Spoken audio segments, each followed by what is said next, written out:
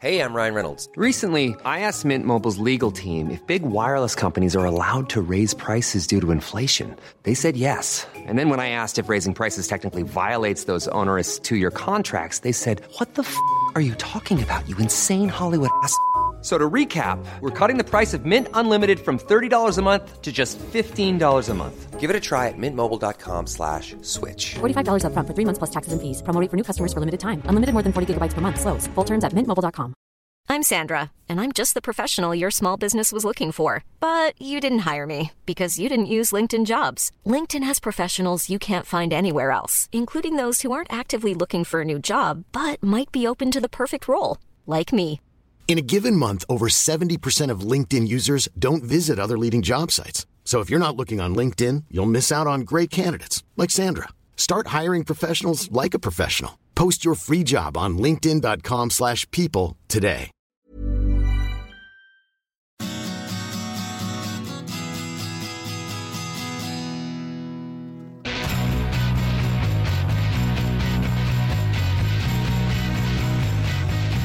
Welcome to Nature Biotechnology's First Rounders podcast. My name is Brady Huggett. I'm the host of this show. Since 2013, I'm the host of this show. Isn't that crazy? We've been doing this that long. The guest today, it's a big guest. Well, they're all big guests, but Carl June. And why is he a big guest? Because he's a pioneer in CAR T-cell therapy. He's also a co-founder of Teamunity Therapeutics, and he runs the June Lab out of the University of Pennsylvania. We talked about how the Vietnam War disrupted his college plans, sent him into the Navy. We talked about how the death of his wife actually caused him to look more closely at translational research. This is the second straight guest that has talked about navigating the oceans by the stars, just by chance. Craig Mello talked about that too in the episode before this. Carl and I talked about if you're doing work that is outside the box, as he said, it's going to be hard to find funding. And we talked about saving Emily Whitehead's life, what that meant to him and her, obviously. That's in this podcast, too. I don't know if there's anything else you need to know.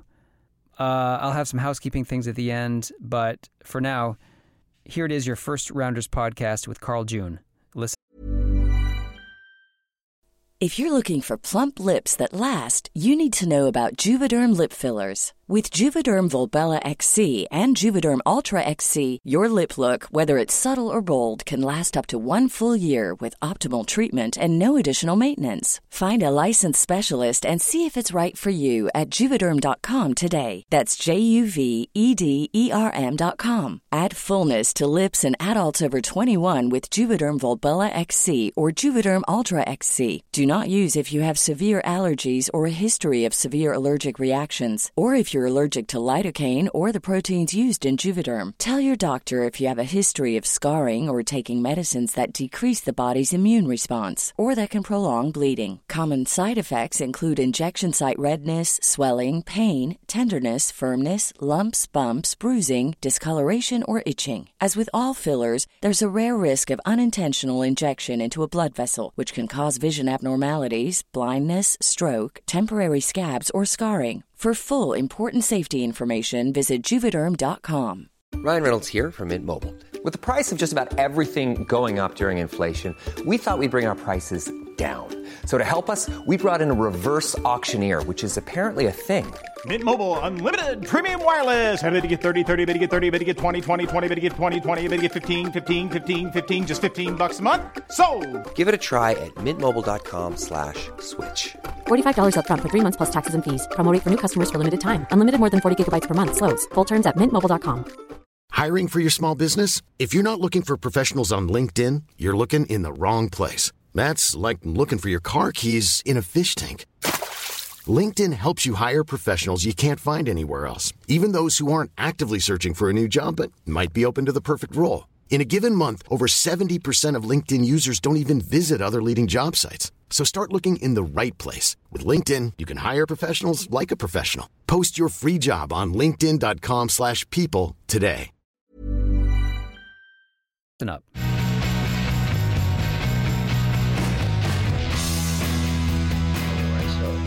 Oh, you're in the office? Yeah, I am too. I come in a couple of days, 2 days a week right now.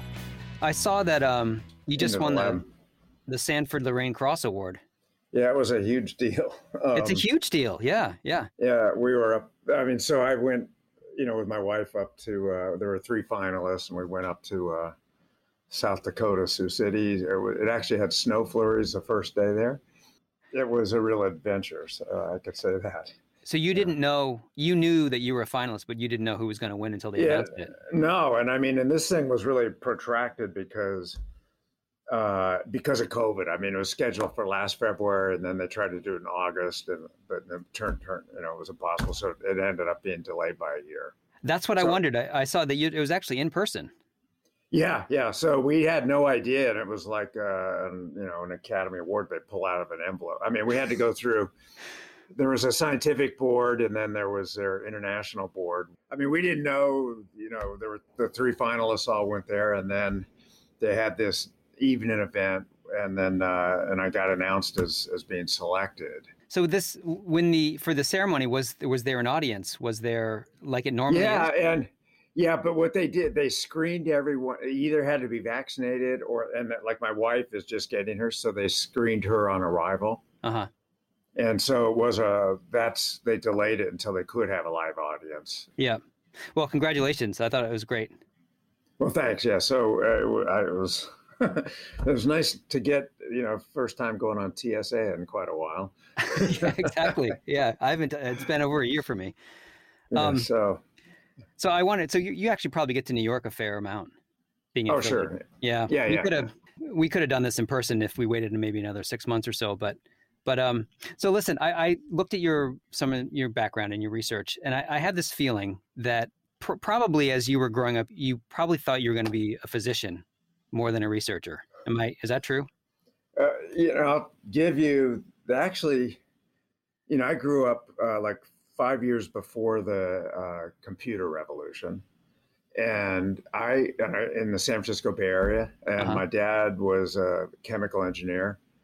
And I had thought my whole family had done things like that. And so I applied and got accepted to Caltech and to Stanford and Berkeley from where I lived.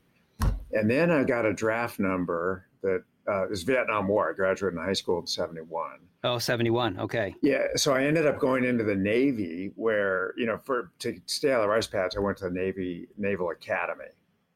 And we're on the East Coast, and then the war got over in 74, really, and I graduated, and the Navy started a pre-med program.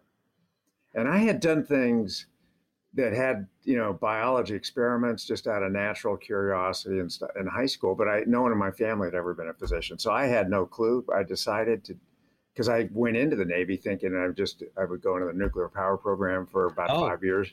Oh, I see. Get out. Because I had a 5-year obligation to pay back from the Naval Academy. And then it turned out, they paid for medical school. So I got interested in that, and 8 people out of my class. The rest of them went on the submarines and Marines and all that stuff. Oh, okay. I was the Naval Academy, it's your full-time obligation in the Navy then for 5 years to pay back I got a Bachelor of Science in Chemistry. Yeah. And then, so then I ended up saying, well, this sounds pretty cool, the medical, because it wasn't even in their brochures and stuff like that they had a pre-med and that I could get into medical. So I went straight to medical school from college, and then, it's been a journey. And then initially I couldn't do research. I got trained in leukemia, all because the Navy had reactors and they were worried about limited, radiation exposures. And so I learned bone marrow transplantation in the Fred Hutchinson. Before you realized that the draft was going to be a problem, did you think that you wanted to be a physician then, or no? You were thinking no. No, but they never had back then these kind of things of what are your real interests in, and and I was on the calculus club and all that, and I liked math and science, but I did have, I just never thought of maybe I should go be a physician because no one had done that in that family, but I had a couple of experience in high school and where physicians really helped me. Like I broke my arm badly a couple of times. Yeah, I got in a fight in 5th grade, and my arm was bent. I mean, I literally had to have it set by an orthopedic surgeon. Oh my God! I remember what that was like, and then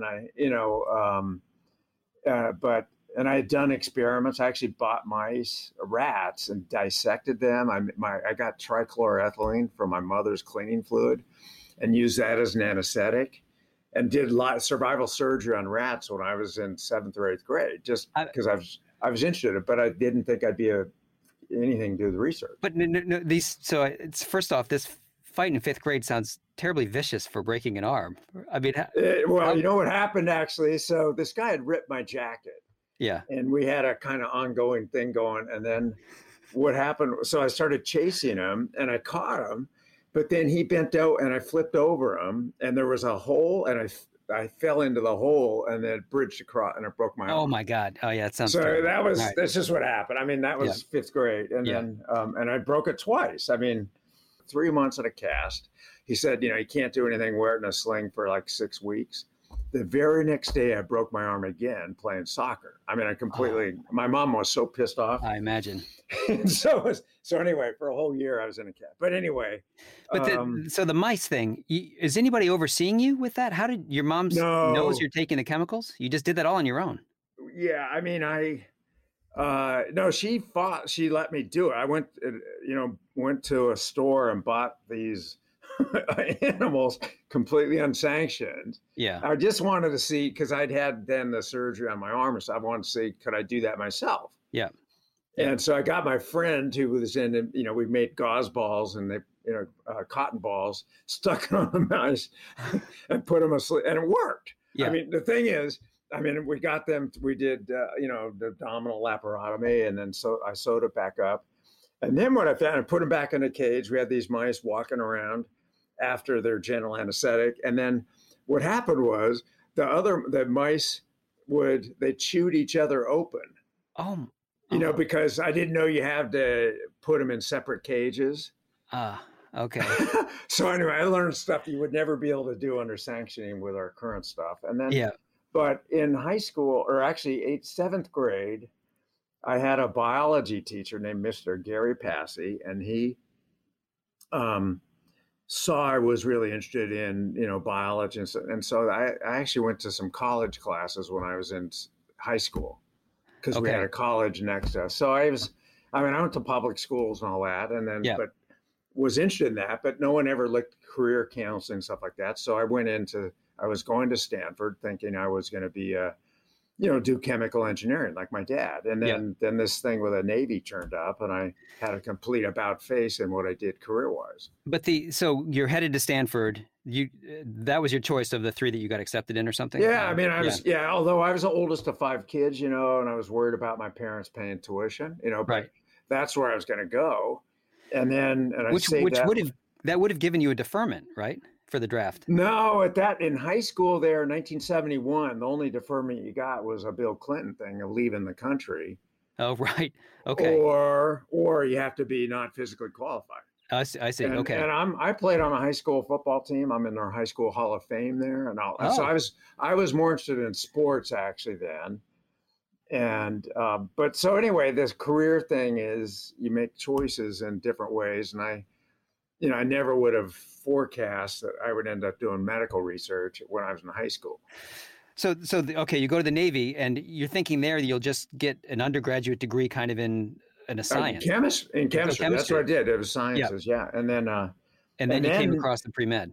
And the most interesting thing clearly in the Navy from my point was nuclear reactors. So I spent a whole summer in Pearl Harbor on a nuclear submarine. Oh, wow. That's part of the Naval Academy. And it was amazing. I mean, that was like space shot stuff. Yeah.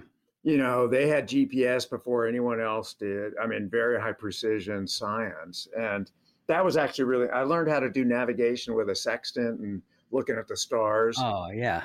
Before you had this GPS stuff. And then, and so it was really fun. We were on this nuclear submarine where the main issue at that point, post-Vietnam, was the Cold War with Russia. Yeah. And it was all this Tom Clancy stuff. I got to see that firsthand. And it was really interesting. Yeah, you thought that might be the way to go then. Yeah, because I had 5 years that I had to stay in the Navy to pay back. And so I thought I was going to go, and Hyman Rickover ran the nuclear Navy. I thought that's what I would do. And then get out, and who knows what your career would be. But it turned out they had this pre-med thing, which I applied for. And then my whole career took I got into med. And initially I thought I was going to be a physician, which I am, but I thought I was going to take care of patients. Right. So there's a pre-med program that then fed you into Baylor. You went to Baylor. Yeah, and I was not allowed, by the way, this is in the post-Vietnam time, I couldn't get into Harvard. I was the number one graduate from the Naval Academy, and I could have gone anywhere with the grades I had, but Harvard wouldn't let me in because, they would. So the problem was, the Navy wouldn't let me go to Harvard because during the Vietnam War, Harvard had thrown the ROTC people off campus. And so there was a tit for tat thing. I see. And so I had a full scholarship to go anywhere I wanted when I graduated, with a Bachelor of Science from the Naval Academy for medicine.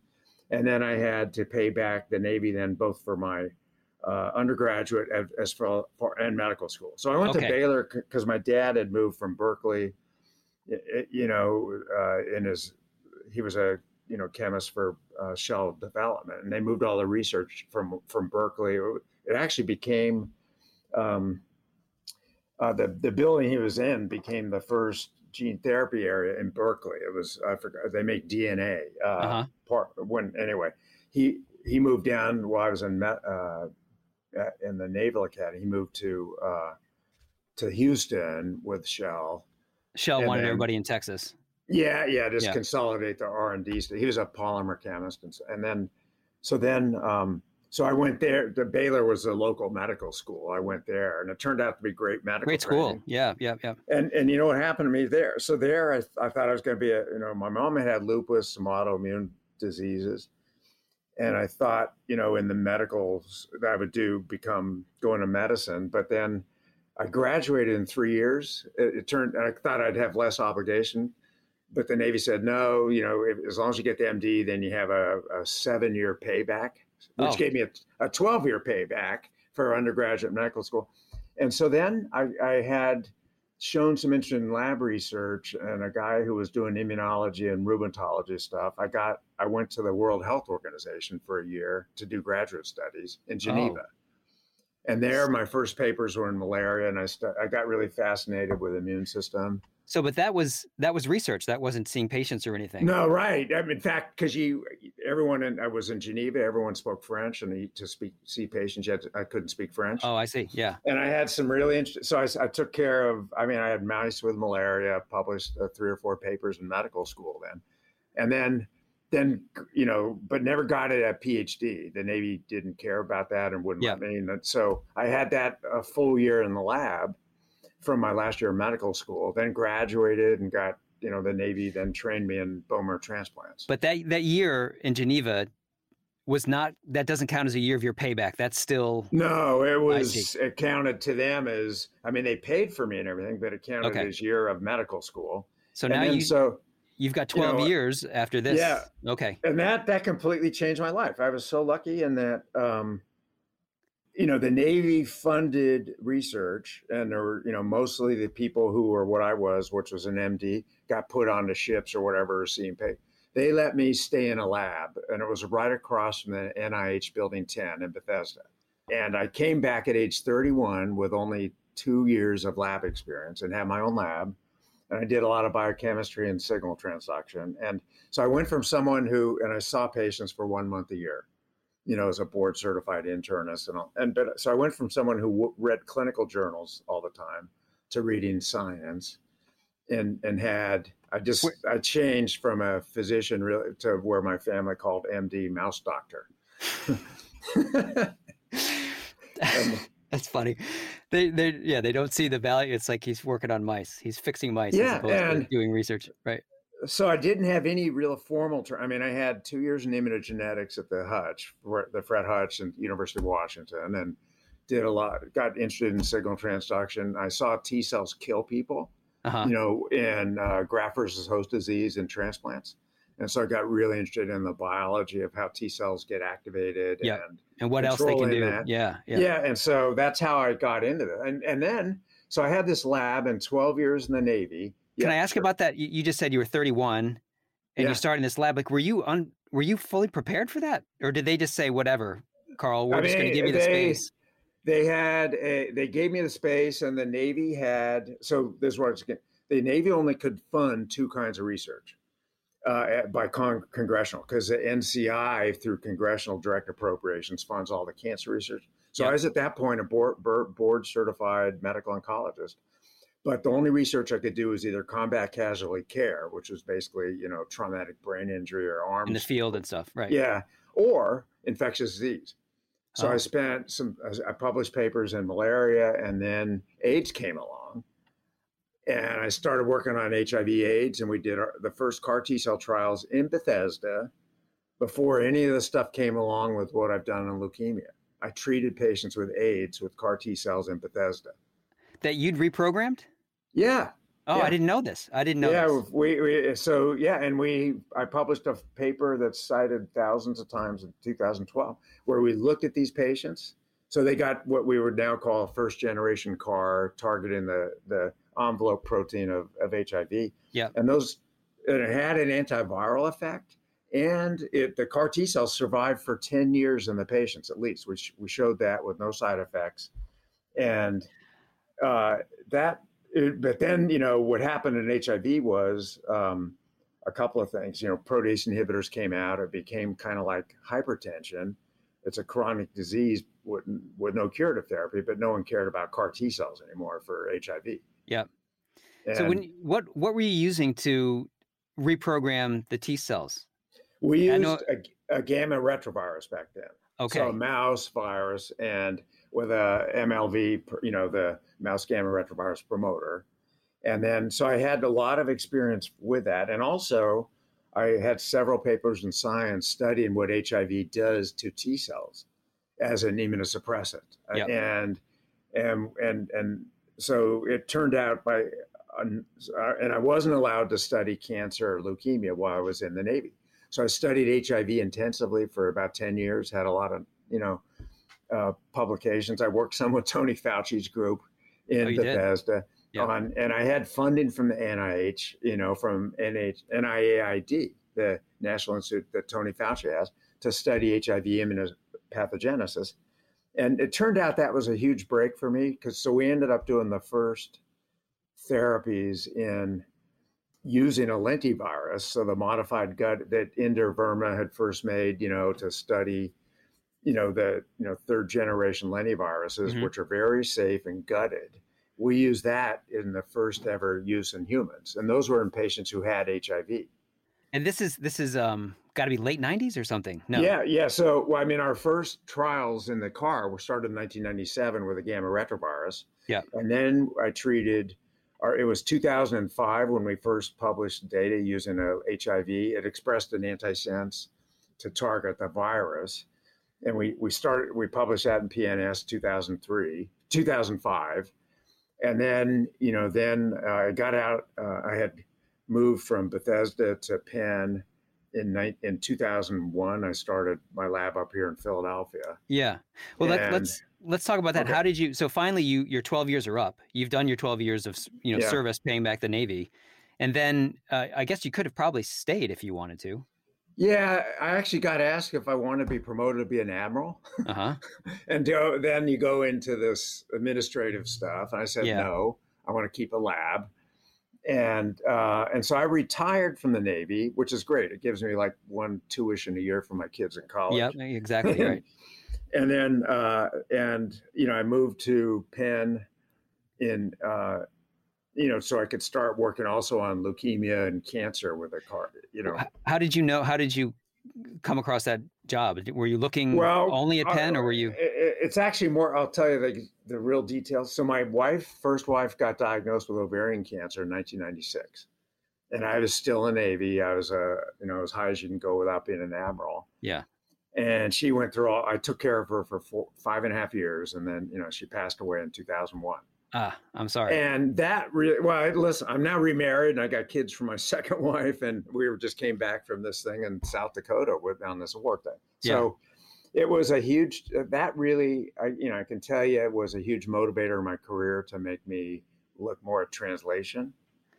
And then that cancer. So I was, I'm an oncologist, but I stopped seeing patients, and, I took care of her for 5 years, and I learned about I had, this is way before immuno-oncology became a big deal, but I had talked to Jim Allison about his mouse experiments, and I wanted to be able to give my wife vaccine prime T cells and anti-CTLA-4, which was nowhere close to FDA approval at that point.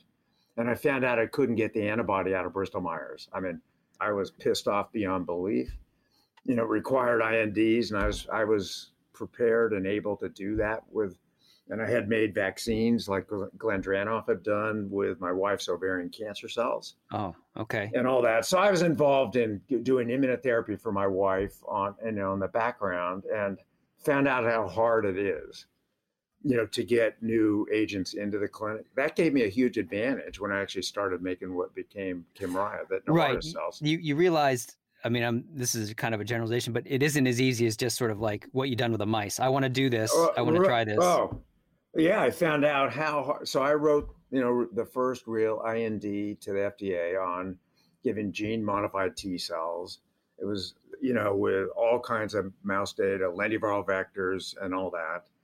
And, all that was done by 2009. But my wife's experience gave me a huge advantage, I think. And the fact that I'd been in the Navy and done all this work with lentiviral vectors. So I moved to Penn in 1999. She died in 2001. And then I switched from HIV to cancer therapy. Can I ask about that? I've talked to other physicians in this way who are treating people all the time and able to save people all the time. And then something happens in their own home, whether it's their child or their spouse, and they can't, they're a healer and they can't fix it. And that has to be the most frustrating thing in the world. Yeah, let me tell you. So, my wife, we had 3 young kids at that point. And so she had all kinds of motivation to go through the chemotherapy that I had given myself to patients as a physician back at the Fred Hutchinson Cancer Center, where I did bone marrow transplant. I had no idea the toxicity, and we would see hair fall out and all that, but I had the mucositis, your mouth falling apart, and all this. I watched that firsthand on the other side of the bed, with my wife. So seeing that was a shock and taking care of her with those. I had no idea, because the physicians normally write the orders and all that, and then nurses and stuff, and the patient's experience. But I witnessed it then. It gave and it's still true that today for a lot of forms of leukemia and all that, the treatments are the same as when I was in medical school. And they're just brutal. They look, I understand, like this could drive you to think there has to be a better way that isn't so brutal on the patient to treat these cancers. Yeah. Nitrogen mustard, used in trench warfare, was discovered because they found out that people who didn't die immediately with lung damage ended up getting lymphopenic. So they found out it had that mustard itself, and that mustard was in the first, all they did was alkylate it so that you could give it IV instead of as a gas. That's part of the compound of the first, things that were used for treating leukemia. Yeah. A completely non-specific, horrible agent. And my wife got busulfan is horrible. And that's used, it has, the therapeutic index is tiny between killing you versus, exactly, and all that. So anyway, it's that did have a huge motivational effect on me. So then you're at Penn. You set up a lab. Yeah. And this is 20 years ago almost now, right? Yeah. It was exactly 20 years basically. Yeah. Okay. So then how do you start? You set your lab up. How do you start putting it together? What are you working on? How do you get your grad students? Yeah. So it was. I was the only one in the Navy to have an R01 grant. So back, I had that on how to grow T cells. Yeah. And that was a couple of papers in Science, and we found out that CD28 was a very potent growth factor. Yep. And so I've been studying these co-stimulatory domains, and four of my senior lab people moved from Bethesda here to Penn. Oh, okay. That's how you got started. Yeah. And then I started getting, because my lab before in Bethesda had postdocs. So now I started having both graduate students and postdocs. And things really took off. I mean, I had one of my first graduate students and MD PhD students here at Penn was Marcella Maus. Okay. Who's now associate professor at Harvard. Yeah. Doing CAR T cell therapies. But her project was studying 401BB on T cells. And we found out that it was a really potent growth factor, in addition to CD28. So we studied one of them activates TRAF signaling pathways and the other, a lot of NFAT and so on. So we found out how these pathways were different and what they shared, and then use those as CAR designs. Right. This is the first step, sort of like, okay, I need to be able to grow T cells. How can we do it? If we take it from the patient, we can grow them and put them back. That was the first step, right? Yeah. And when I was in the Navy, Bruce Levine came to my lab from Hopkins. He was a PhD in biology. And I had him start using, because I'd shown CD28 agonistic antibodies made T cells grow. So then we found out it had this the truth of this experiment, which is 2 papers in Science. We started studying HIV and what CD28 did there. And we found we could grow T cells from patients with HIV, and the virus never came out. When you normally grow T cells from HIV infected patients, a whole bunch of virus comes out and then it kills the CD4 cells. Well, so we normally would grow up, HIV infected volunteers, take their CD4 cells out, grow them, and then use that to make viral stocks and harvest the HIV pathogenic virus to use in our experiments. So Bruce joined my lab, and we had used CD28 conjugated onto beads as a way to conveniently activate cells. And then the T cells would grow. So I said, Bruce, why don't you go make your own stock of HIV?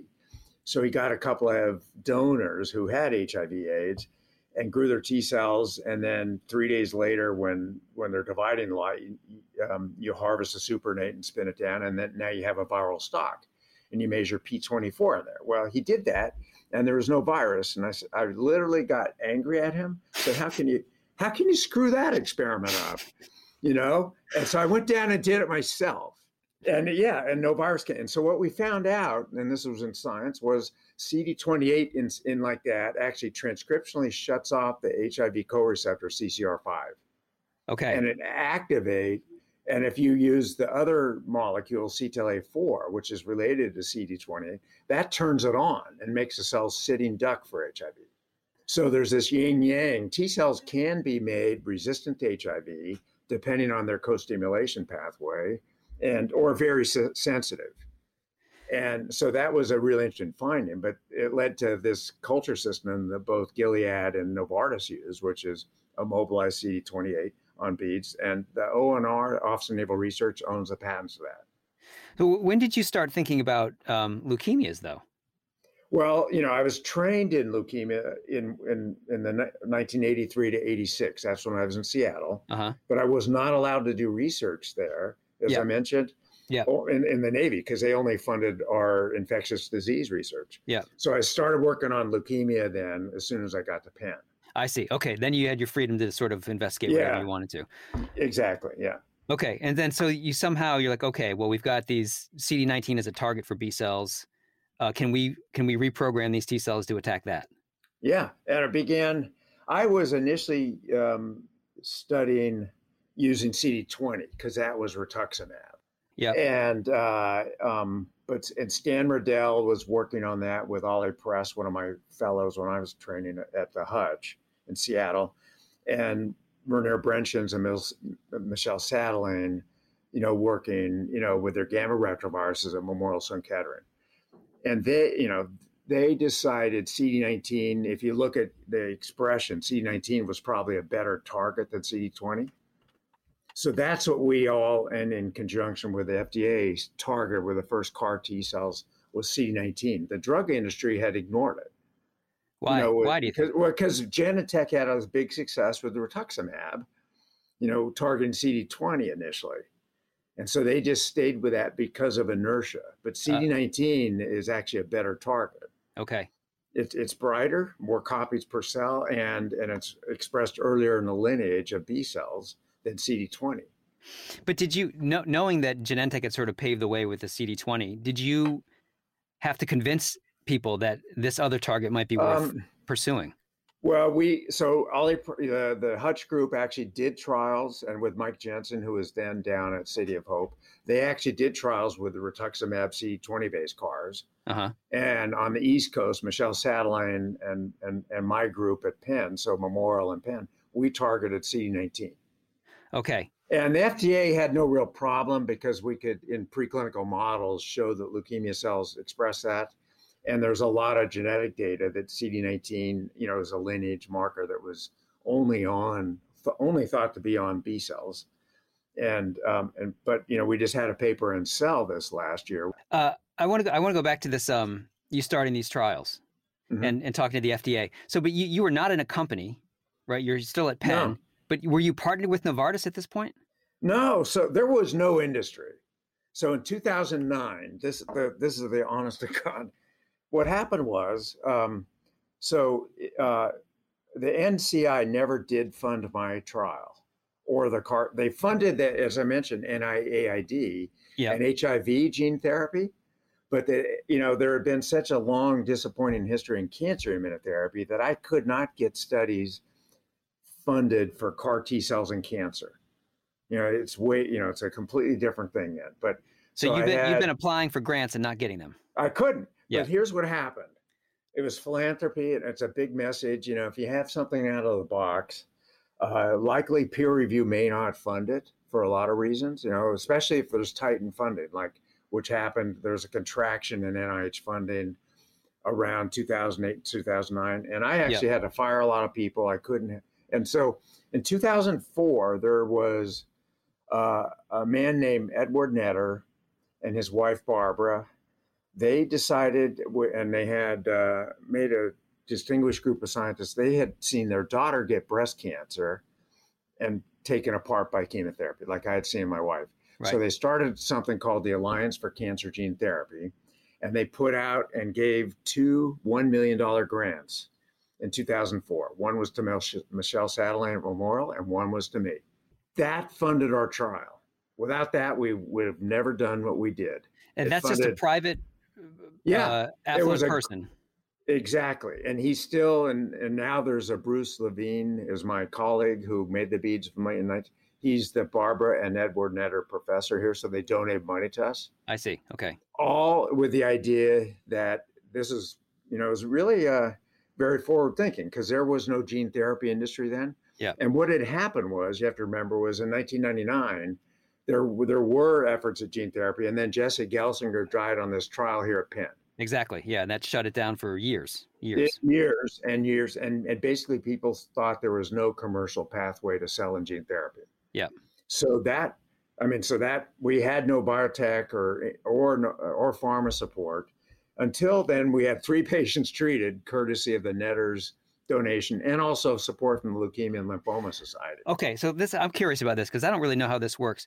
These early patients of yours, they're cleared by the FDA to be in a trial, even though there's no company behind it. There's no. I was a sponsor. I was a company. So you have to have an IND, investigational new drug application, which I did, which specified autologous T cells modified with our beads that had CD28 immobilized, and a lentiviral vector that we made on a contract with, back then it was called Lentigen, oral drop. So we had a GMP lentiviral vector, the beads, which I had to make and show were GMP, past FDA standards. And then the T cells, which we manufactured in my small GMP facility back then in 2010. So that was the IND, and we got IRB approval of the protocol. And then, so it was a single center study with no pharma, no biotech invest. And then I think my question is, normally the FDA will say, well, we'd like to see a trial that has X number of patients in it so you can actually see what side effects there are. But there's no way you could have afforded that. So you had to do, how did they agree to it? So what happened was we ran out of money after treating 3 patients because we had only had a small pilot lot of lentiviral vector. Yeah. And we treated 3 patients in the summer and fall of 2010. All 3 had refractory, chemotherapy refractory leukemia. All 3 responded. This was Bill Ludwig, Emily Whitehead, and a third. We couldn't treat the pediatrics until 2012. So there were 3 adults. The second was Doug Olson, and he's been his name I can say, and the third I can't say. Okay. But they've all 3 out of 3 responded. It was unprecedented, and we didn't know if it was going to be durable or not. But I sat, and David Porter was a clinical investigator. He's a professor here.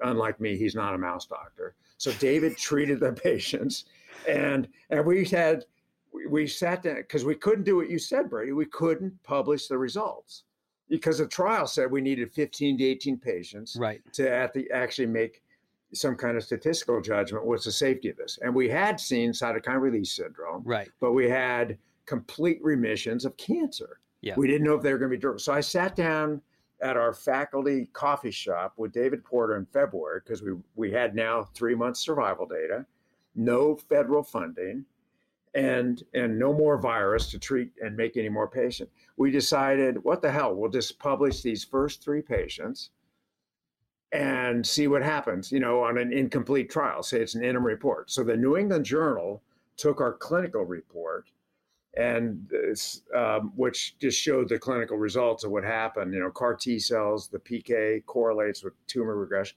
And Science Translational Medicine took the detailed cytokine analysis and immunophenotype, and they agreed to publish simultaneously on October 11th, 2011. It was a year after our infusion.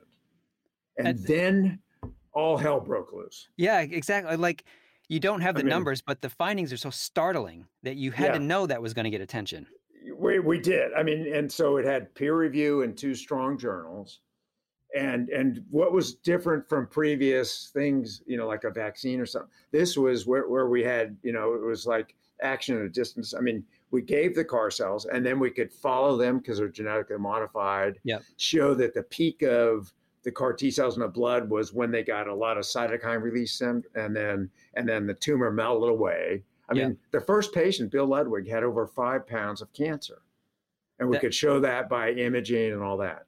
5 pounds of cancer went away with a single infusion. He was 5 pounds lighter when he was. Yeah, and all that. God. He had huge lymph nodes. His spleen was enlarged, liver, all went away. In fact, this is another one. So I have an email. So Bill Ludwig was really sick. We didn't know it was cytokine release syndrome, and he got 2 days after we treated him, he had to go to the ICU. Yeah. And get ventilated and all this, sick with cytokine storm, and then he basically wakes up 23 days after we had treated him.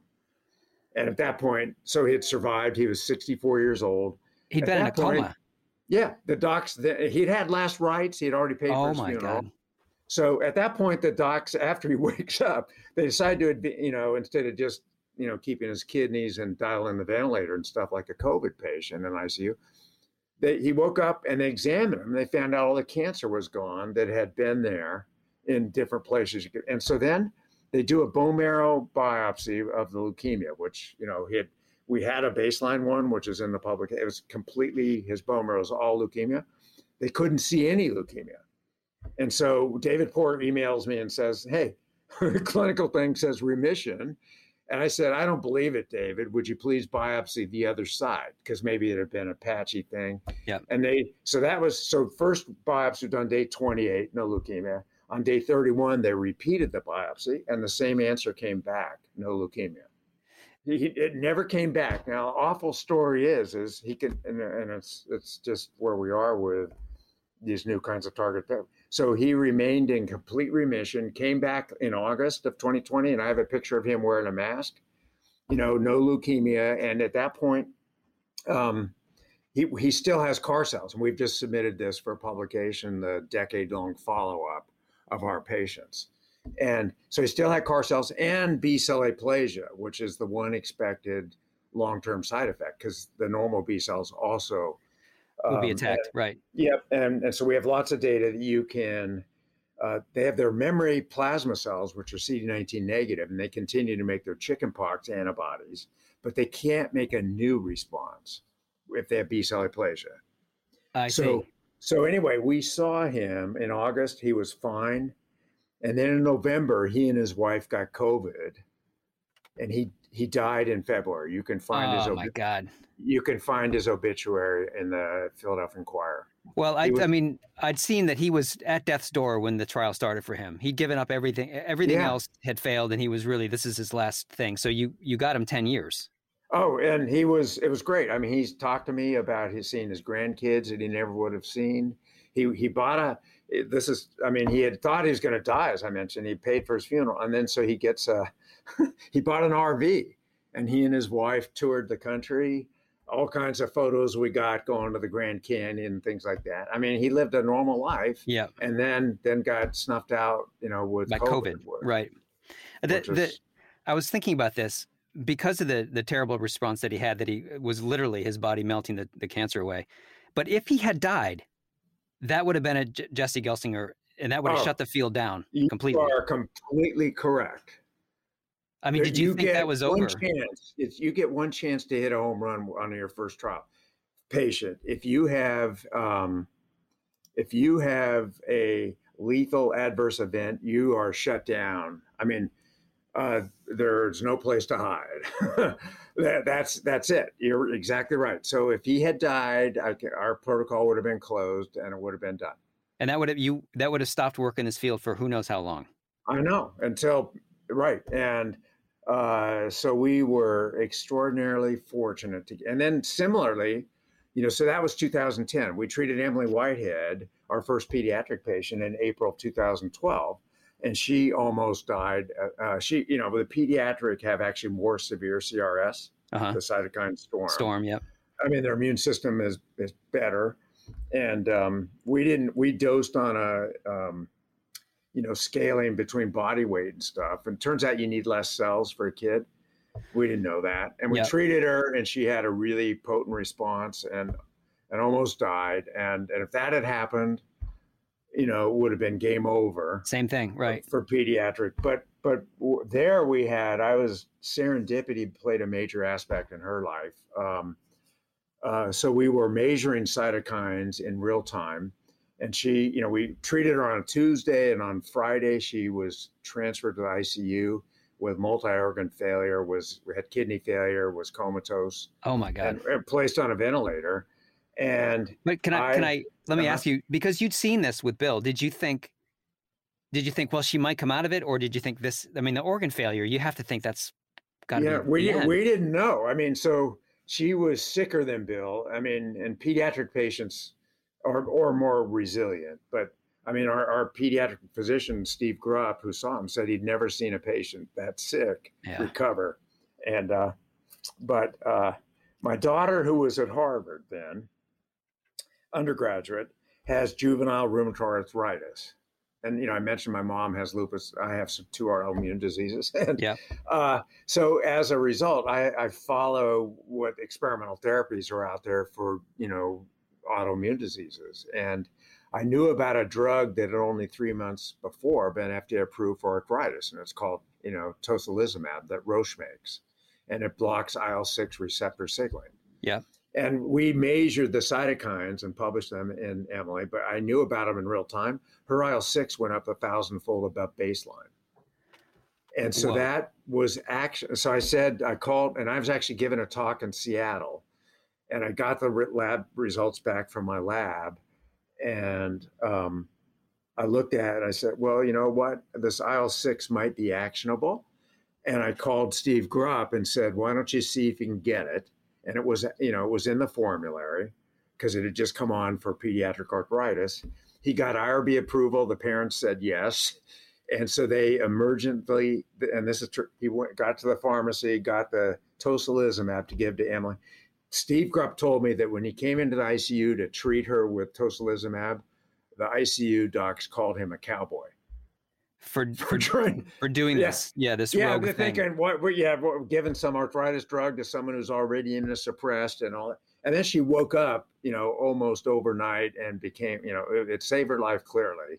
And then Roche sells tocilizumab so that it gets co-labeled with Kymriah, which is sold by Novartis. I mean, it became this real irony that way. Oh, Roche so got that's... Roche got a whole new market for their drug based on Novartis.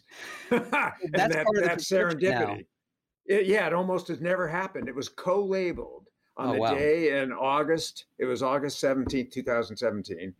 The FDA approved the first cell and gene therapy, which was Kymriah by Novartis. Yeah. And in the labeling, it co-labels in the event of cytokine release syndrome that you can give tocilizumab. Wow. Well, they can thank you for that.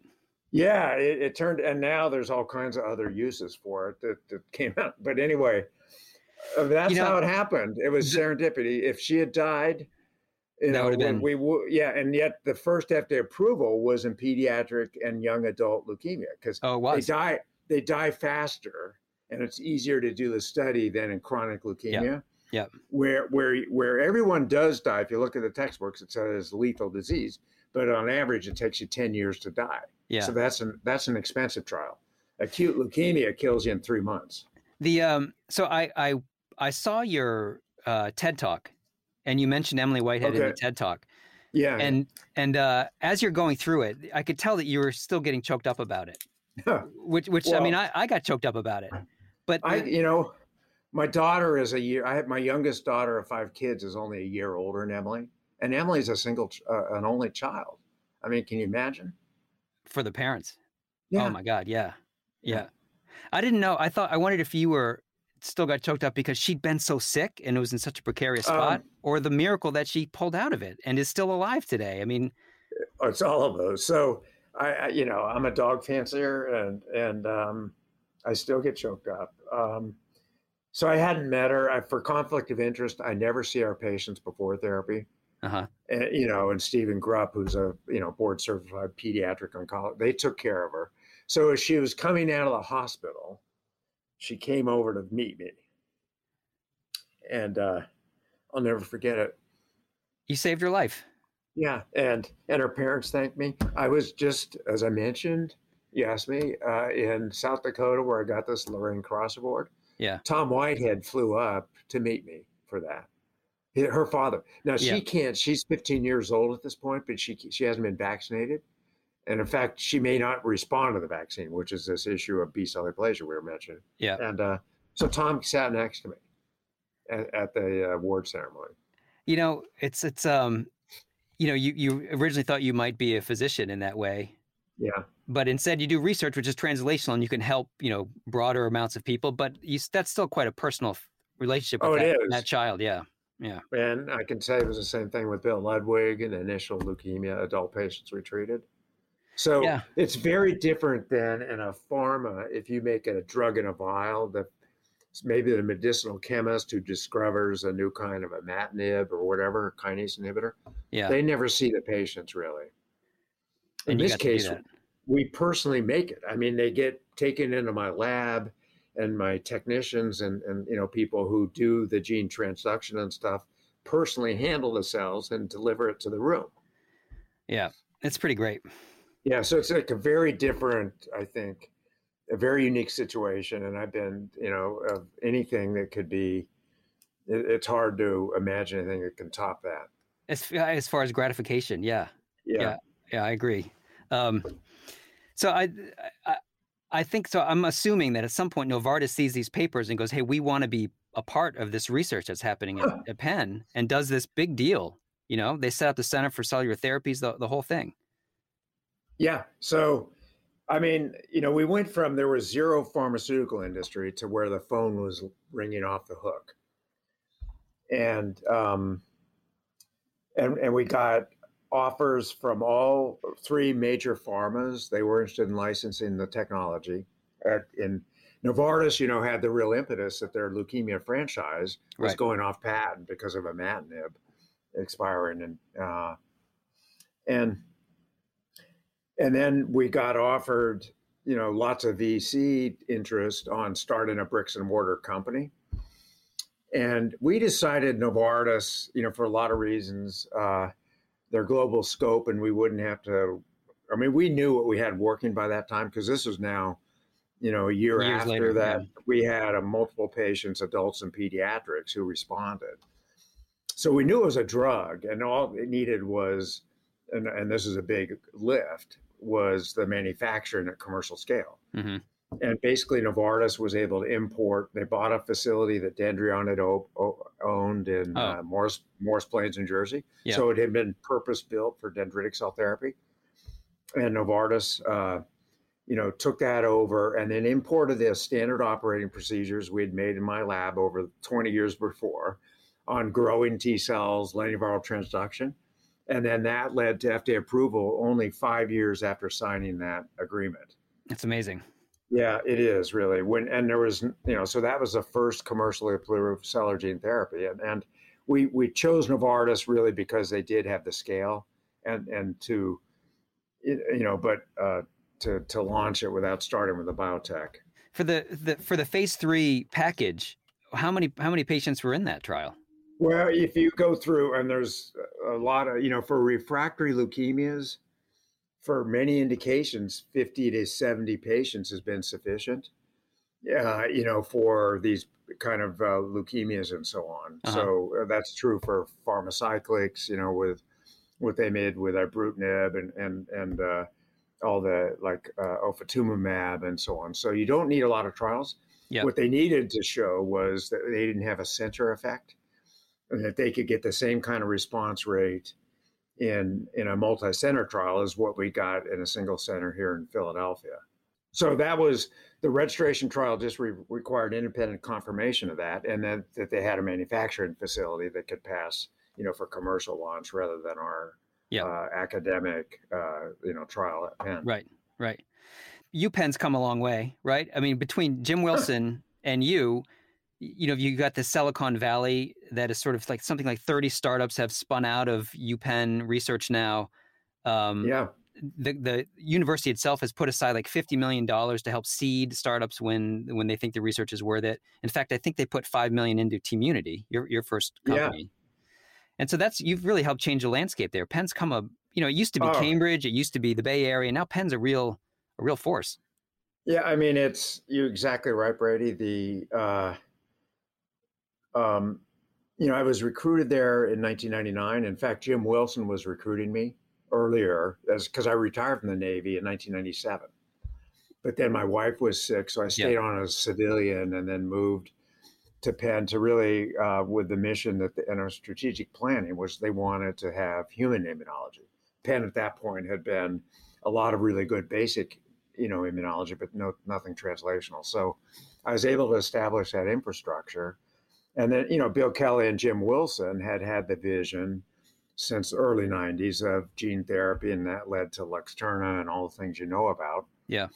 So that was a strategic decision in the early 90s. And then, so they had both cell therapy and gene therapy with all the kinds of programs you're aware of. And then now it's turned out it was a long-term investment, and now there's all kinds of innovation coming out. There's, I think, 6 or 7 companies just from my institute of all kinds of new innovation. And by the way, I just want to give a plug. We have a meeting called Silicon Valley 2.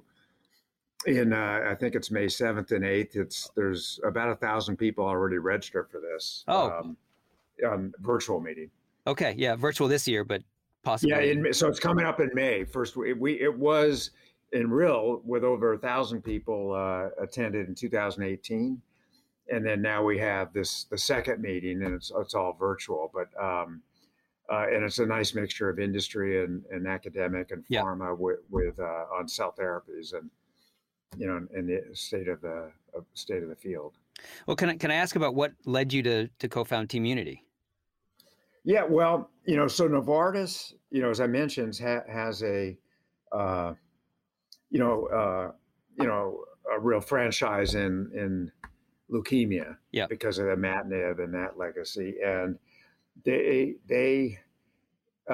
made a strategic decision that they would restrict their interest to bone marrow cancers now, at least initially. And I've had a long-term research in solid tumors with CAR T cells, and so I wanted to pursue that, and we had Novartis really wasn't interested in that. So they returned the IP on the solid tumor work that we had done back to the University of Pennsylvania. I see. Okay. And then that got spun out, as you mentioned, to Tmunity. And their focus of Tmunity is solid tumors. Yeah. So how much time does that take for you now? Well, it's really interesting. I mean, Tmunity has, for instance, the first solid tumor CAR trial I opened was in prostate cancer. It's an armored CAR, if you will, where it has a dominant negative receptor to TGF-beta, targets the PSMA, which prostate-specific membrane antigen on prostate cancer. And we're just getting ready to publish those phase 1 results, done here at Penn as a single center trial. But Tmunity now has that open at 10 centers. Oh, okay. Which I could never do as an academic here at Penn. So Tmunity can do the scale, and they have built their own manufacturing plant about 10 miles west of Penn. And so it's turned out to be a really good way for things that come out of my lab and the group that we have. There's now about 28 faculty, I think, now in the Center for Cellular Immunotherapies that are all doing some kind of engineered T cell. And we have trials against almost any kind of cancer you can imagine. One of the faculty here has done that. Yeah. And they license it into many different companies. It's really a completely different landscape than it was, just several years ago. Yeah. And then the final thing I definitely want to ask about is I know that you're on the board for AC Immune now. Yeah. That's a completely, I mean, from the outside, it looks like, well, that's ALS, right? I'm sorry, that's Alzheimer's. Yeah, well, AC Immune actually stands for Alzheimer's Cancer Immune. And, Andrea Pfeiffer, the CEO, studied with Kurt Harris at the National Cancer Institute, is where she did her postdoc, quite a while ago. So she knows both cancer and then CNS neuroscience. And then we had an unexpected finding, which I didn't mention, that our CAR T cells in all of our leukemia patients go into the brain. I mean, if we do a cerebral spinal, tap intrathecally, we can find T cells in there. So we know we can deliver immune packages and payloads into the brain from the peripheral blood. Antibodies traditionally have a really tough time doing that. Yeah. So inflammation, I had a paper with John Epstein about a year ago in Nature targeting fibrosis in the heart. And there we targeted fibroblast activation protein, and the paper in Nature showed we could prevent congestive heart failure in mice. And it turns out in various forms of heart failure in adults, if you treat the fibrosis, the heart repairs itself. And that's what our mouse models show. Yeah. And so there may be big opportunities targeting inflammation in the brain, NLRP3, for instance. And it's this huge molecular complex. And I think we can get reagents there. And whether that will repair Alzheimer's or prevent it, all those things need to be tested. But having novel ways to target inflammation, I think, is really important for dementia. I mean, Alzheimer's is like, we're always looking for new ways to tackle that because nothing seems to have really pegged it yet. No. And so what we do know is inflammation it has a big role, and and then once you have targets, then you got to be able to drug them. Yeah. And I think, so I'm really interested in working with AC Immune on they have really good targets within NLRP3 in particular, and some, and I think that may have roles then in the periphery for cancer. There was a really huge finding that Novartis had a few years ago with IL-1 antagonism. And, they did a trial to see if blocking IL-1 and the systemic inflammation in people with bad heart disease, would it prevent progression of atherosclerosis and, heart attacks and things. What they found was there was a huge anti-cancer effect. The trial was large enough that, and this was in the New England Journal, that blocking inflammation decreased the diagnosis of cancer. Many of the patients have been smokers and stuff. Cancers of all kinds. Yes. Well, lung cancer was the main endpoint in that trial. I see. So that was, Novartis' drug targeting IL-1, and it was, it was powered for enough. That was a subgroup analysis. Yeah. So there's going to be, there are liquid biopsy techniques and all that, diagnosing cancer early, preventing and treating inflammation will have anti-cancer effects, as well as, I think, effects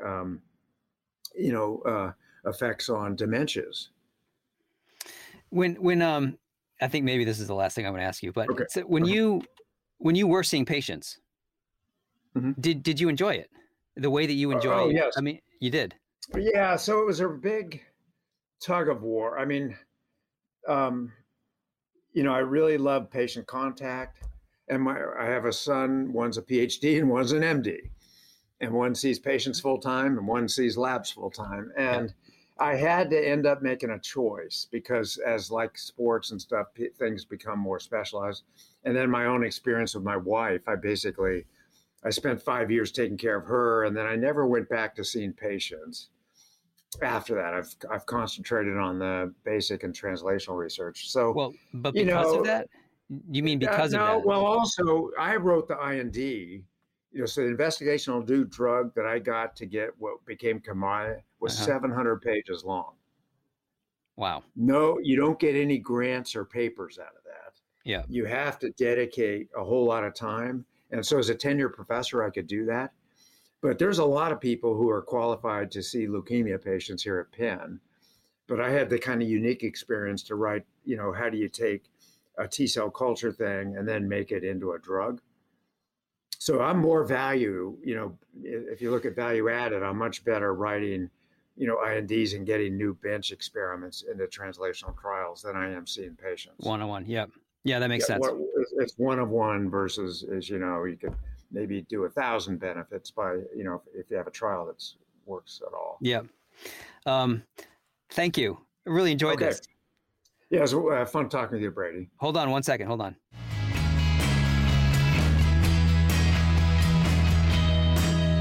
All right, that is your First Rounders podcast with Carl June. As usual, fully enjoyed myself. I learned a lot. Thanks to Carl for participating in this.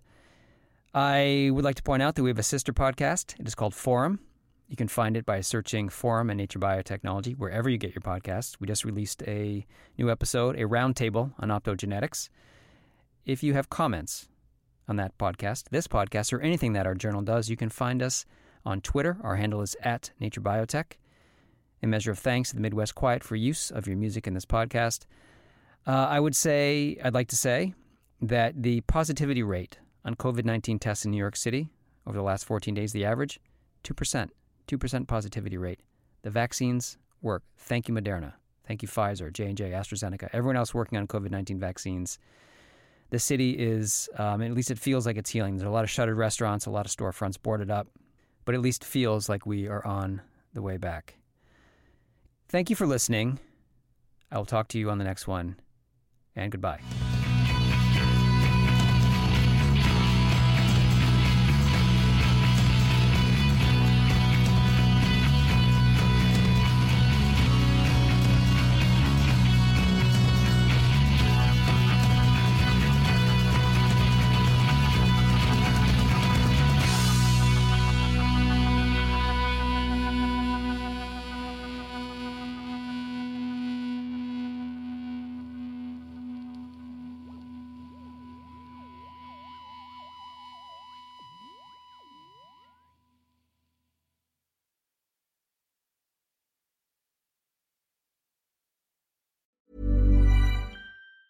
Mom deserves the best, and there's no better place to shop for Mother's Day than Whole Foods Market. They're your destination for unbeatable savings, from premium gifts to show-stopping flowers and irresistible desserts. Start by saving 33% with Prime on all body care and candles. Then get a 15-stem bunch of tulips for just $9.99 each with Prime. Round out Mom's menu with festive rosé, irresistible berry chantilly cake, and more special treats. Come celebrate Mother's Day at Whole Foods Market. Planning for your next trip? Elevate your travel style with Quince. Quince has all the jet-setting essentials you'll want for your next getaway, like European linen, premium luggage options, buttery soft Italian leather bags, and so much more. And it's all priced at 50 to 80% less than similar brands. Plus, Quince only works with factories that use safe and ethical manufacturing practices. Pack your bags with high-quality essentials you'll be wearing for vacations to come with Quince. Go to quince.com/trip for free shipping and 365-day returns.